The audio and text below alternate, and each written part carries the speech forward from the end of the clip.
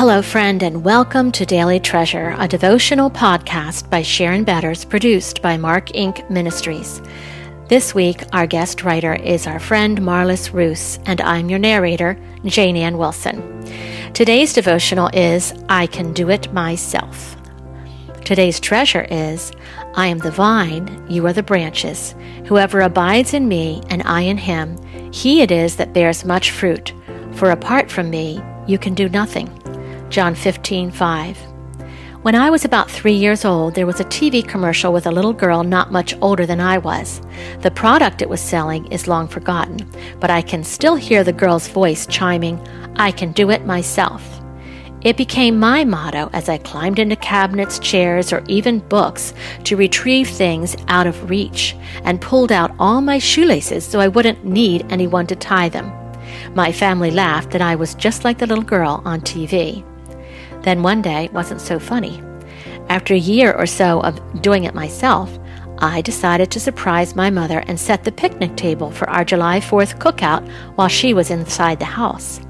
With feet wet from running through the sprinkler, I climbed onto the picnic table bench, took hold of the tablecloth, and snapped it out to cover the table. The next thing I remember, I was lying face down under the table as my mother bent over me. Doing it myself, as well-intentioned as it was, cost me a broken collarbone and years of orthodontics and dental work. Perhaps Eve was well-intentioned as she thought about the snake's offer. If she could be like God, she and Adam could know things for themselves without bothering the Lord God. That would be a good thing, wouldn't it? When he showed up, God could enjoy the company of equals too. So, wouldn't God be surprised and pleased? We know Eve and Adam had their own faceplant moment when they realized their nakedness and tried to hide from God, Genesis 3:8-11. As usual, Satan had taken God's good gift and twisted it to confuse his target. God had given the first couple freedom in the garden as long as they kept the one rule, Genesis 1:16 and 17. Keeping that rule signified their trust and confidence in the Creator, acknowledging He would always know and do what was right for them and all creation. Breaking that rule, seeking independence from God, broke not only their but also our relationship with Him.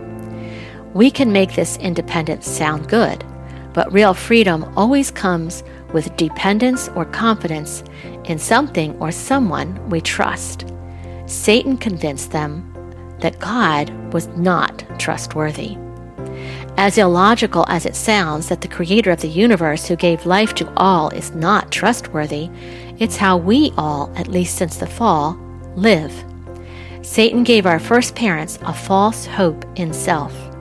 But God, like my mother, found them after they fell. And, unlike my mother, He knew where to look and already had His plan of rescue. Even on this side of the cross, as those who know God loves us so much that He sacrificed His only Son to save us, John 3:16, we still struggle daily to trust Him.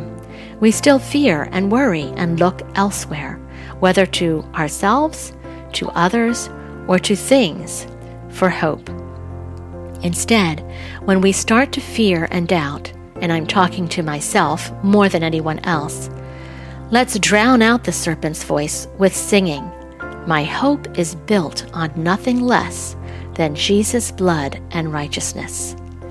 Our good and trustworthy Father, forgive us for believing and following the lies that we must rely on ourselves or anything else other than You alone.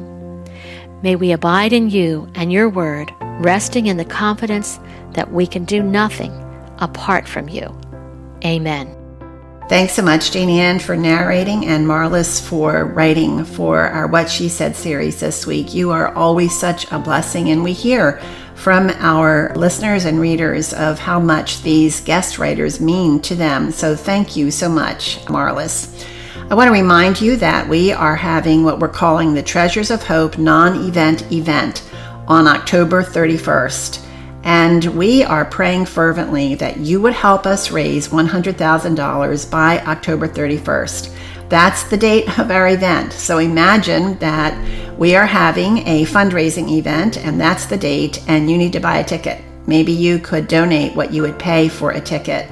Or maybe you could commit to $10 a month or $5 a month. Or we need sponsors that would give very generously of what God has given to them. Some have given $2,500. Some have given even more. So I don't know where God has placed you. I don't know what his plans are for you financially. I know that these are very hard times.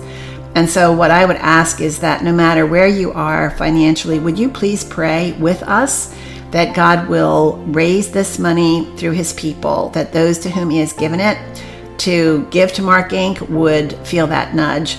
We are increasing the number of resources that we are offering. We are adding staff. We are reviewing our website. We have so much going on, and we really need help from you to make it happen. So go to helpandhopenow.org where you can safely give. That's helpandhopenow.org. And remember, October 31st is the date of our non-event event, Treasures of Hope. I'm Sharon Betters, and I look forward to being with you tomorrow.